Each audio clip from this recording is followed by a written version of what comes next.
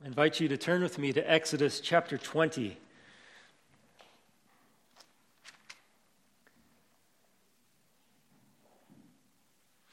Exodus 20 contains some of the most famous words of Scripture, the Ten Commandments. We'll read all of the Ten Commandments, though we'll only take a look at the first two verses. I thought we'd get through three, but that proved to be too much in the first service, so we'll just take it at two. Exodus chapter 20, we'll read verse 1 through 17. And God spoke all these words, saying, I am the Lord your God, who brought you out of the land of Egypt, out of the house of slavery. You shall have no other gods before me. You shall not make for yourself a carved image or any likeness of anything that is in heaven above, or that is in the earth beneath, or that is in the water under the earth. You shall not bow down to them or serve them, for I, the Lord your God, am a jealous God, visiting the iniquity of the fathers on the children to the third and the fourth generation of those who hate me, but showing steadfast love to thousands of those who love me and keep my commandments. You shall not take the name of the Lord your God in vain, for the Lord will not hold him guiltless who takes his name in vain. Remember the Sabbath day to keep it holy. 6 days you shall labor and do all your work, but the seventh day is a Sabbath to the Lord your God.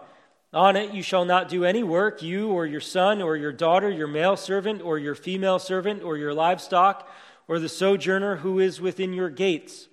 For in 6 days the Lord made heaven and earth, the sea, and all that is in them, and rested on the seventh day.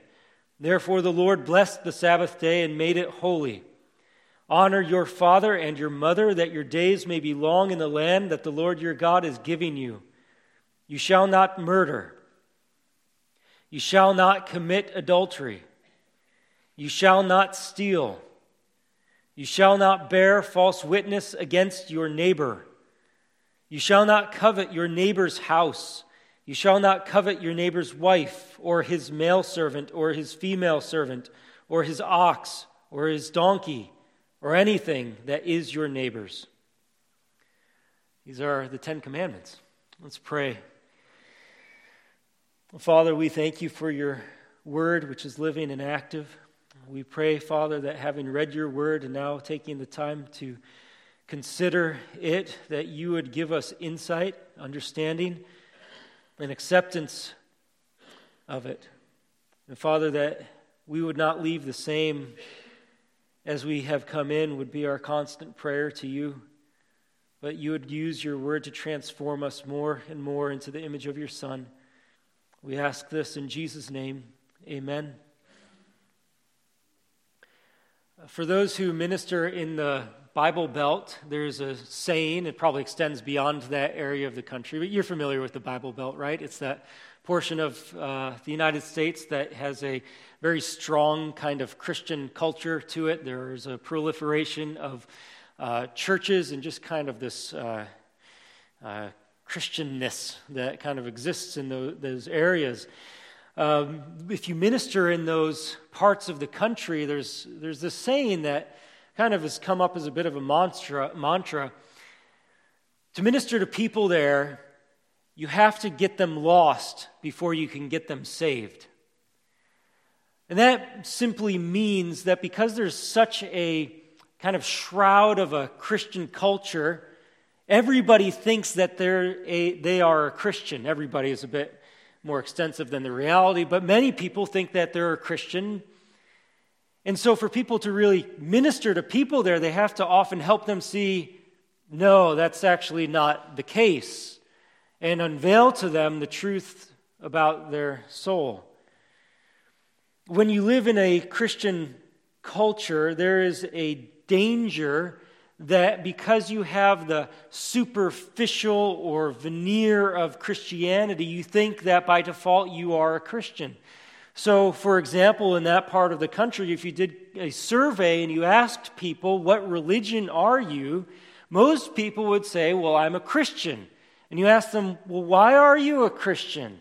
And they'd say, well, because I'm not a Buddhist or a Hindu or an atheist or an agnostic. And that kind of sums up why they think that they're a Christian, because they're none of those other things, and so they are a Christian. They may go to church on Christmas and Easter. We have a name for that type of a person. That's a nominal Christian. That is a Christian in name only. Not to say that making it to church every Sunday defines you as a Christian or makes you a Christian.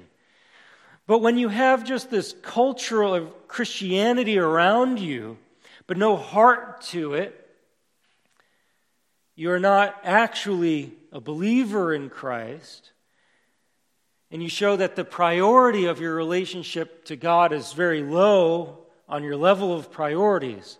Custom is not enough. I bring this up because while we're definitely not in the Bible Belt of the United States, those who come to church on a weekly basis know something of a Christian culture.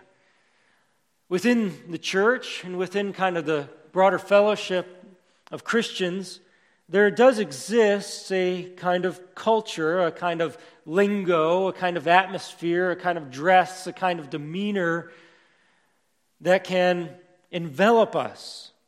And when you become a part of that kind of culture, you can think that because you share something of that culture, you belong to the essence of what that culture is. So in other words, because you might have some of the externals of Christianity, you think of yourself as a Christian and therefore a beneficiary of what Christianity offers, namely forgiveness of sins and eternal life and an heir of the kingdom of God. But sometimes people sneak into the community of God's people, sit among them, look like them, talk like them, but are not really among them. I don't have, by the way, anyone in particular in mind here as I say this. But I would be foolish if I didn't think that it were at least a possibility. And you would be foolish if you at least didn't think of it as a possibility. That you can have the culture of Christianity, but not have the Christ of Christianity. And so one of the questions to ask is, well, what will find them out? What will expose them? And that's not to say that we're looking to find who that is and bring them to open shame. It's more of a pastoral question in my mind. How can it happen that somebody who thinks that they have Christ but doesn't really, how do you get them to understand they don't really have Christ? Because what greater danger is there than to think you're safe when in reality you're facing the flames of hell? We don't want anyone in that predicament.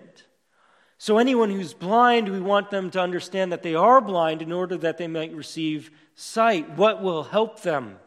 Something needs to touch their heart so that they know that the God that they say they possess is not really anything like what they had originally thought. And the Christian culture is not enough if you don't possess the heartbeat of what's supposed to drive it. So something needs to be addressed. One of the tools that God has given us to address that kind of situation are the very commandments that we have just read in His Word. When you take a prolonged and careful look at the law of God, and you look at it as if you're looking in a mirror and allow it to evaluate your heart and reveal to you the God who has given that law in all of His holiness and all of His perfection and all of His righteous requirements to you, you may find very quickly that you do not measure up to what you thought you had once had in just a cultural show of things. So there may be nothing better than a slow and thoughtful move through the treasure of these 10 commandments, because these laws help us understand God's perfect standard. And as we consider it, your heart may be exposed to having failed to meet it. I have all confidence that the Word of God is living and active, that it is sharper than any double-edged sword, and when it is read or when it is preached accurately, it is God's message communicated to those who are hearing it. And I have the expectation that when it is communicated, when it is read or preached, that God is at work through His Word. And so as we spend time in the Ten Commandments, I would expect that some of you may be shaken up by what we see in this text. I expect some of you may feel, in a sense, the tremors of Mount Sinai, and your heart may tremble as well. You may find yourself like Isaiah, who went into the presence of God and found himself quickly empty of any righteousness that would allow him to stay there, and he ended up calling out, "Woe is me, I am undone, I am a man of unclean lips." Some of you may experience that as you look at the law of God. Others may be comforted knowing that the grace of Jesus Christ is sufficient for you, knowing that He really died and rose again for you, knowing that He really offers you His own righteousness, that He spilled His blood after living the perfect life to complete all righteousness, and that He's offered to you. And so as you look at the law, you don't find condemnation. You actually find the grace of Jesus Christ, and you find instructions from God how He wants you to live in obedience to Christ. Those who hunger and thirst for righteousness and know that God is holy will find satisfaction. Perhaps at the outset of this, you could say it like this: if you were personally to strip away from yourself all the externals of your Christianity, all of the mannerisms, all the lingo, all the dress, all of the service that's rendered, all of the giving, all of those kind of external practices, if you were to take them away and remove the shell of all of the outside of your Christian life, what would be found underneath? What would be remaining? What is the heartbeat of your life? What is the infrastructure that holds up the superstructure of your actions? What kind of heart do you have that pumps the blood of your life? If we could take an X-ray on your motivations and look at the results, what would we find? What compels you? What drives you? Could simply ask it this way: at the bottom of it all, do you love God? Do you love the God who rescued you? Is that what drives all of the externals? Do you love the God who rescued you in an exclusive way that makes all other loves almost look like they're hates because of your surpassing love for the God who has delivered you? If you feel your heart withered or devoid of love for God, but your external life full of what looks like love to Him, need to remember this: that the only person who can really, truly, sincerely, and completely love God is the person who has first been loved by God. You cannot, on your own, whip yourself up into a frenzy of God with affection and devotion and love for Him. You cannot do it on your own. The only person who really loves God is the one who has tasted of His love for you. You cannot get that backwards. If you do, then you'll never really know what love for God is. Because it is God who first loves us. That's what we just sang about, isn't it?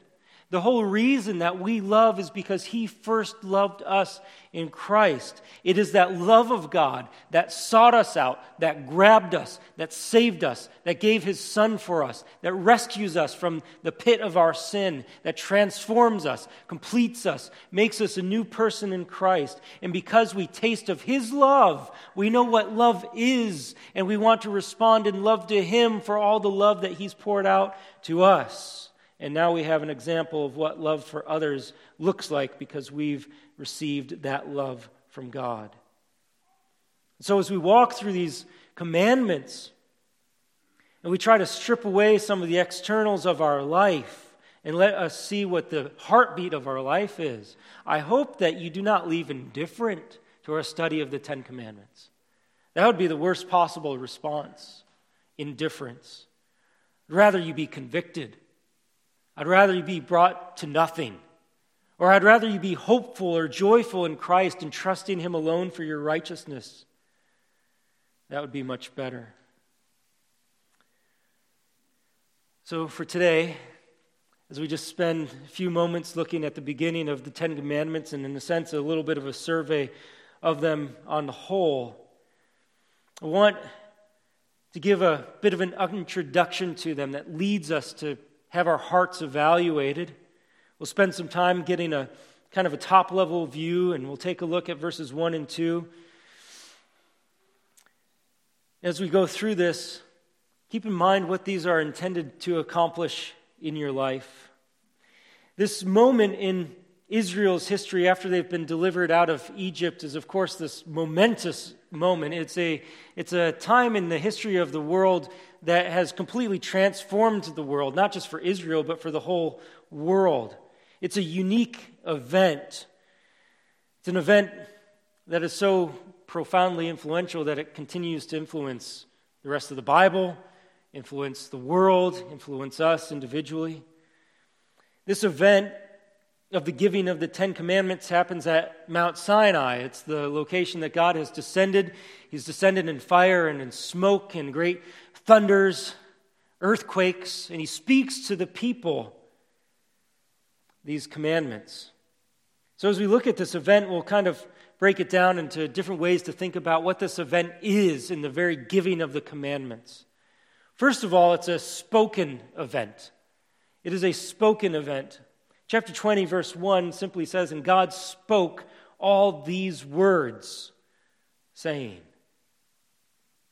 I don't think it should ever be lost on us that God speaks. We may wish at times that God would kind of set up some sort of cable transfer between us and Him where He could just instantly download to us all the information that we need in order to live. Wouldn't that be nice that all of a sudden, just in kind of an epiphany, we all instantaneously have all of the information and knowledge that we would desire to know how to live this life and knowledge about God and love for Him.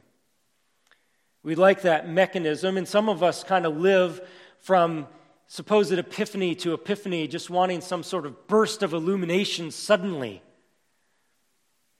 Well, God does communicate to us, and He does transfer information, but it's through a much more normal mechanism than an instantaneous download. The living God speaks.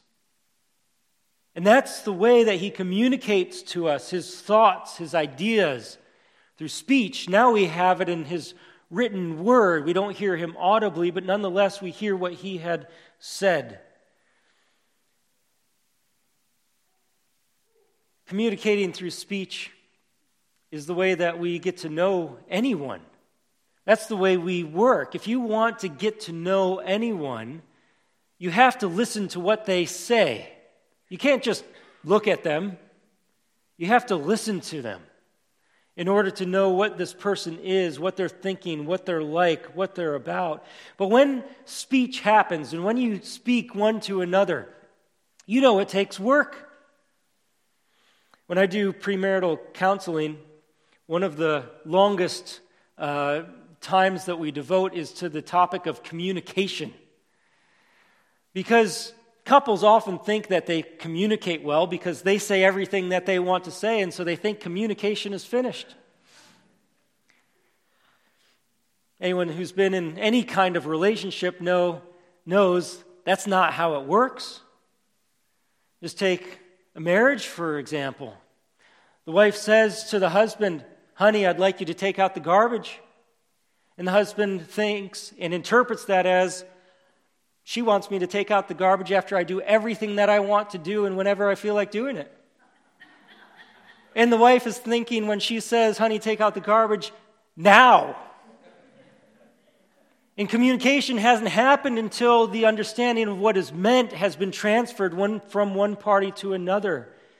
So when God speaks, instead of just instantaneously downloading information to us, it requires that we think about what He says. We understand what He means, what He's communicating to us, that we receive all that He has for us.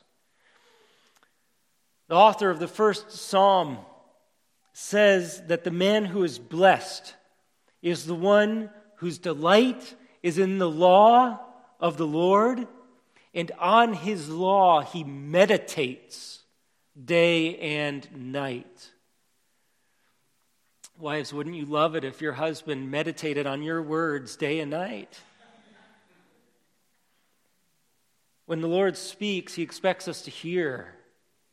And when we hear, we do more than just having it go in one ear and out the other. We ponder, we think, we wonder, what does He mean? What is He saying? And so God is the one who speaks this whole event. As a matter of fact, the way that the Ten Commandments are described in Scripture is not so much the Ten Commandments, they're described as the 10 words. That's in Exodus 34:28 and in Deuteronomy 4:13. The way it's translated is the 10 Commandments, but the language that's used is quite literally the 10 words. That's where we get the title Decalogue from. Deca, 10, log from logos, word, 10 words. God speaks this event. It is a spoken event. He speaks these words, and of course the people of Israel are surrounding the mountain there, and they are listening, and they hear it so well that as afterwards they say, "Do not let God speak to us anymore." In chapter 20, verse 19. It's a spoken event. God speaks. It's also a unique event. It's a unique event. While there are many other times in the Bible that we see God speaking, and in fact, the whole Bible is described as Scripture, which is breathed out by God, so it's all God speaking, and so we call it all His Word. There's something unique about this event at Mount Sinai, and when I say unique, I mean foundational. It's foundational. This is the cornerstone of the structure of the law. There are different genres in the Bible. There's the genre of narrative, that's telling stories and events that happen. There's the genre of poetry, that's Psalms. There's the genre of wisdom literature, that's Proverbs and Ecclesiastes and Job. There's the genre of prophecy or prophets, that's all of those long books towards the end of the Old Testament. There's the genre of Gospels, that's Matthew, Mark, Luke, and John. There's the genre of New Testament history, that's Acts. Genre of epistles, that's Romans and 1st and 2nd Corinthians and the rest of the letters of Paul and Peter and John. And then there's the genre of the Apocalypse, which is Revelation. And so there's all these different literatures within Scripture, but one of the literatures that we find and that we're coming into in Exodus is the literature of legal code. If you were to look up the legal code of New York State, you could read a lot of boring rules for quite some time. The Bible has legal code in it. I'm not saying it's boring, but it's full of statutes, of laws, of precepts, of regulations. And that's what we come onto here in Genesis chapter 20. And really, Genesis 20 kicks off that whole legal code of God, because you go through the rest of Exodus, into Leviticus, most of Numbers, and Deuteronomy is reiteration of most of the legal code. And so you've got a huge chunk of the Bible just as legal code. At the front door of it all are the 10 Commandments. This event at Mount Sinai, God speaking. And so this functions for us as the cornerstone of God's law.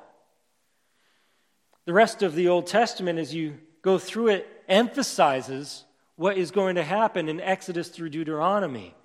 The book of Joshua is charged by God, do not turn from the right hand or from the left, referring to the law of Moses that has been commanded to you.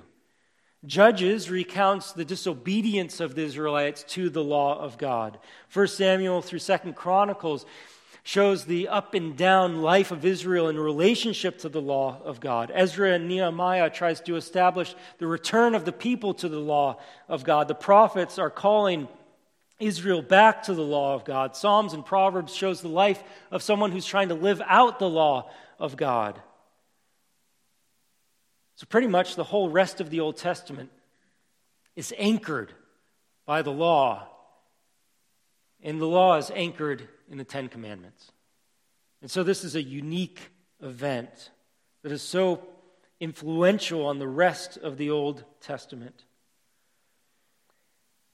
It's a spoken event. It's a unique event. It's also a personal event. It's a personal event.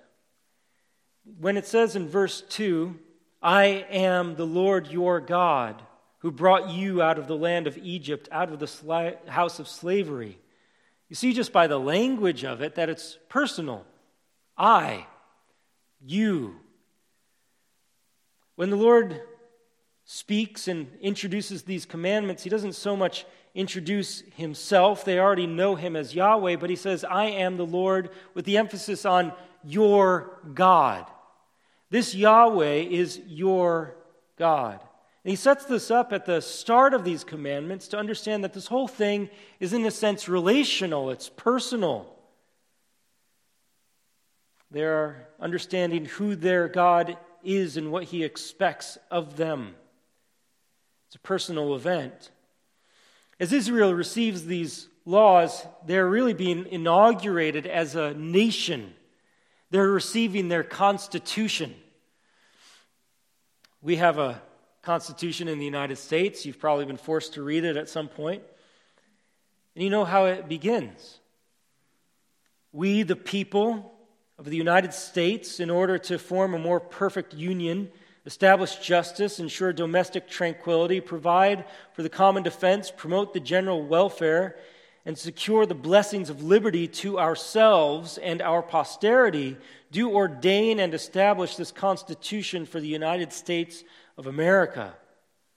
That Constitution preamble is, in a sense, personal. It uses the language of we and our, but notice it's a governance of the people and by the people. It is a personal in the sense that the people are organizing a government that will govern themselves. That's not the kind of personal nature of the Constitution that Israel is being given, because it is God who's speaking, and God is saying, I am the Lord your God. God is setting up a kingdom, a theocracy where he is king. Israel is not going to live under a constitutional republic where they vote for elective representatives. They have their king who is Yahweh, and he is going to rule with absolute authority.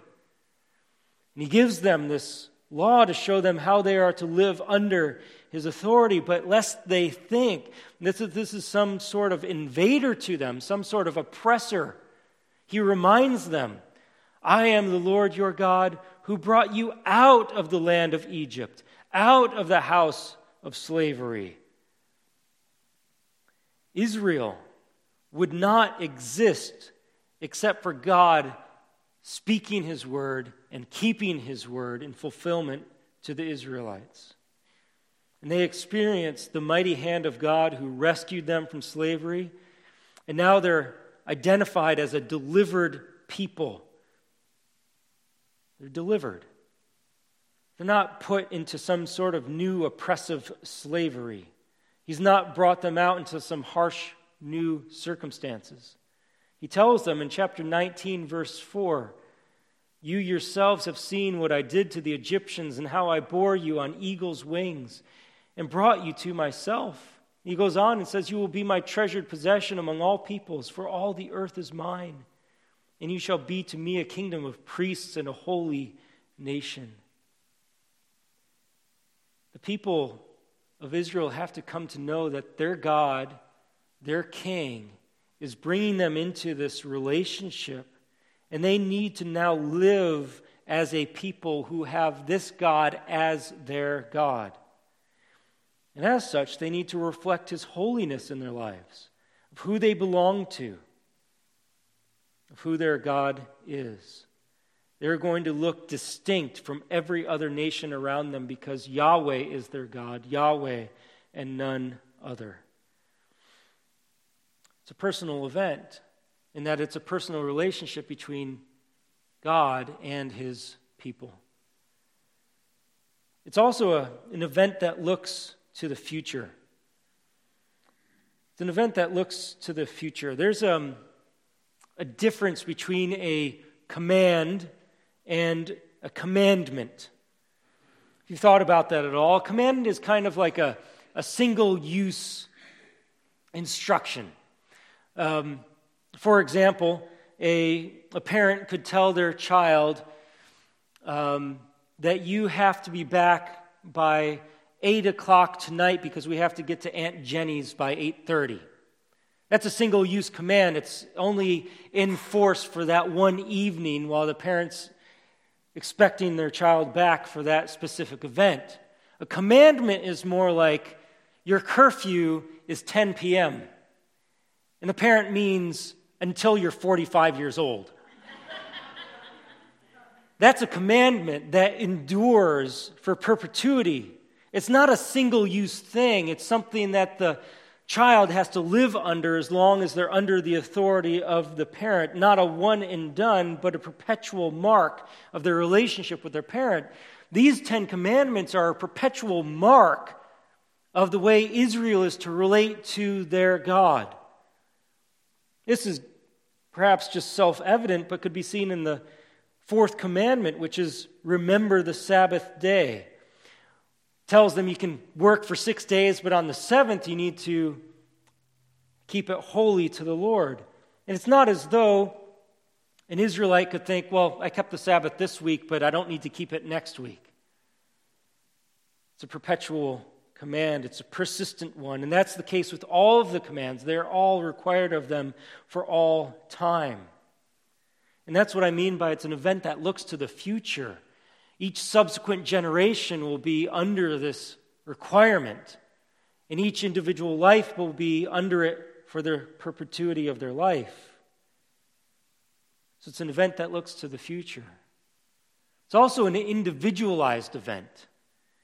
It's an individualized event, which is kind of an odd way to think about it to some degree because this is a very corporate setting. All of Israel has been assembled to be there in front of the Lord God. They are all to hear this all at the same time, and all of Israel will, in chapter 24, say, all this we will do at a corporate time. But interestingly, as these commands are given, they are individualized. The you in verse 3, you shall have no other gods before me, is singular. You may already be aware of this, but when the Bible was written in Hebrew, there were different ways that you could say you. There's the you of plurality, meaning a whole group of yous, or there's the singular you, referring to an individual. The way that this is reflected in English is really hard to distinguish unless you're from the South, where people in the South say y'all. But if generally speaking, you just say you, and sometimes it refers to an individual, sometimes it refers to a whole group of people, depending on the context. When this is written, the 10 Commandments, it's an individual you. It's not y'all shall have no other gods before me. It's you. And so as Israel hears this as a nation, each individual is hearing it particularized to them, so that there is no one exempt from the requirements of this. Yes, the whole nation needs to keep this, but the whole nation is composed of the individuals that need to keep the individual commands. This is obvious in the fact that the 5th commandment is honor your father and mother. It's not that each person needs to honor everybody's father and mother. It's individual. Honor your father and mother. So each pair of ears that's hearing that day would have to leave with the unmistakable experience and knowing that the living God expected them to keep each one of these commandments for the rest of their life. The you is singular for all the commandments, but quite tenderly, so is verse 2 where it says, I am the Lord your God. The commandments are particularized, but so is the relationship. So the Israelites could think, not only do they need to keep it individually, but they have God as their God individually. It's an individualized event. It's also an event that forbids or prohibits. The very nature of these commandments is instructive to us. You notice just how negative it is. Look just through this in verse 3, the first commandment, you shall have no other gods before me. Second is, you shall not make for yourself a carved image. The third, you shall not take the name of the Lord your God in vain. The fourth is positive, remember the Sabbath day. So is the fifth, honor your father and mother. But the sixth, you shall not murder. The seventh, you shall not commit adultery. The eighth, you shall not steal. The ninth, you shall not bear false witness. The 10th, you shall not covet. They're negative. And you hear that and you think, God's just a killjoy. This tells me all the things I can't do. It's often the way people think. The very first commandment given to man was negative. You shall not eat from the tree of the knowledge of good and evil. And often people come to this kind of you shall nots and think God's just a spoil sport out to take all my fun away, telling me all the things that I can't do. Like a parent telling you, don't touch this, don't touch that, don't do that, don't say that, don't go there. It just makes some people God look joyless. God is perceived as withholding. It's keeping us back. But you think that way when you think primarily that he's keeping you back from all of the sensual indulgence that you would like to go after with your flesh.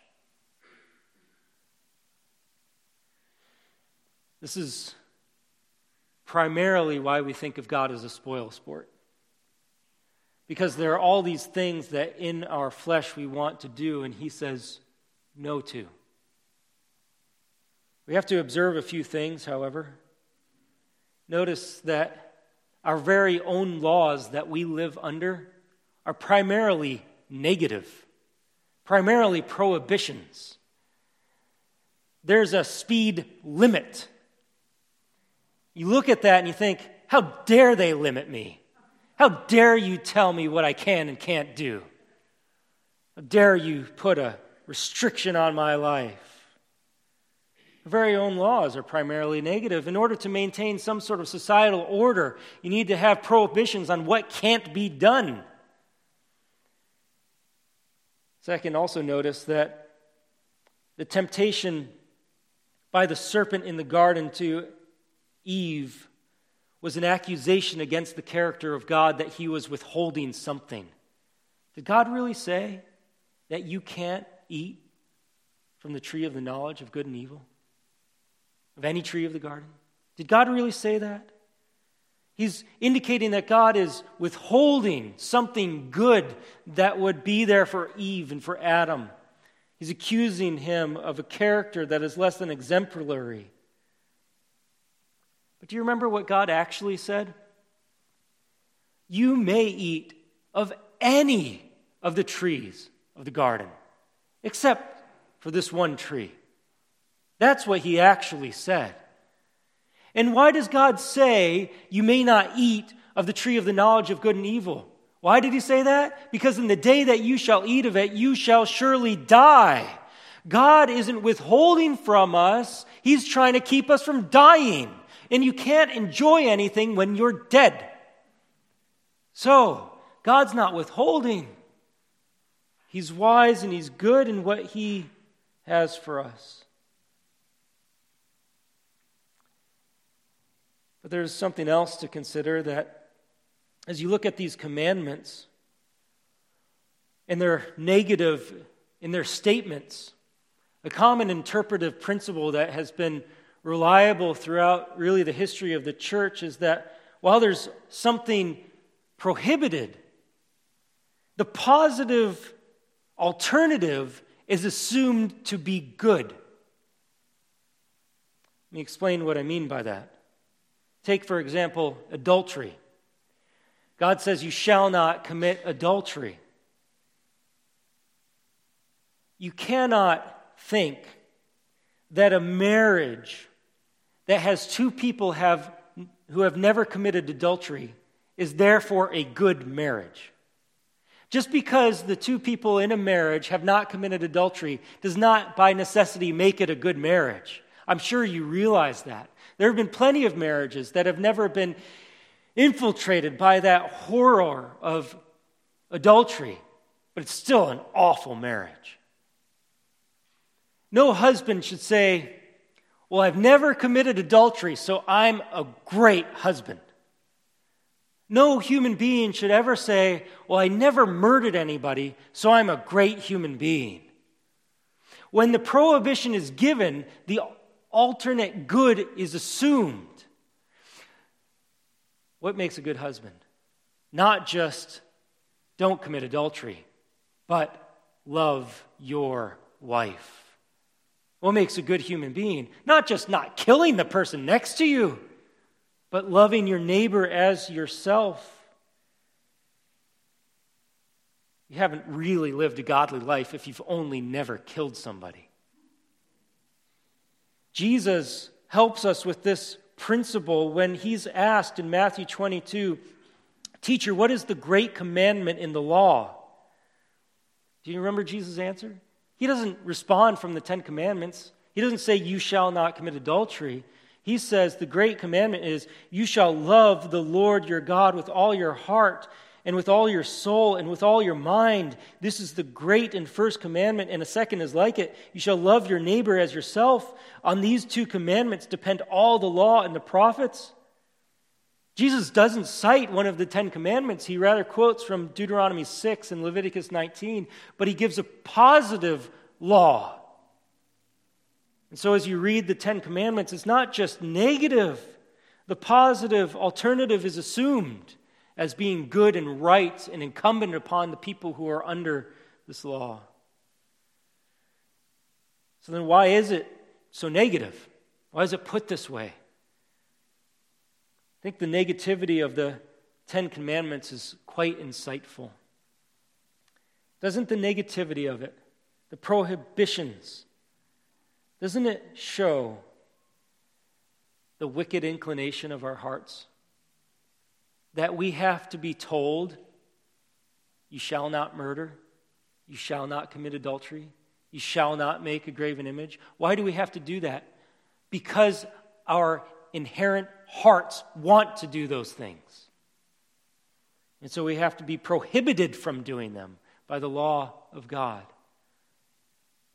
We know our world is so corrupt, so evil, because of the presence of wickedness in all of our hearts. And so there's things that exist like human trafficking, like murder, like adultery. There are seemingly smaller crimes just between neighbors as there's arguments over fence lines. And you scale that up to nations as they argue in war over boundaries.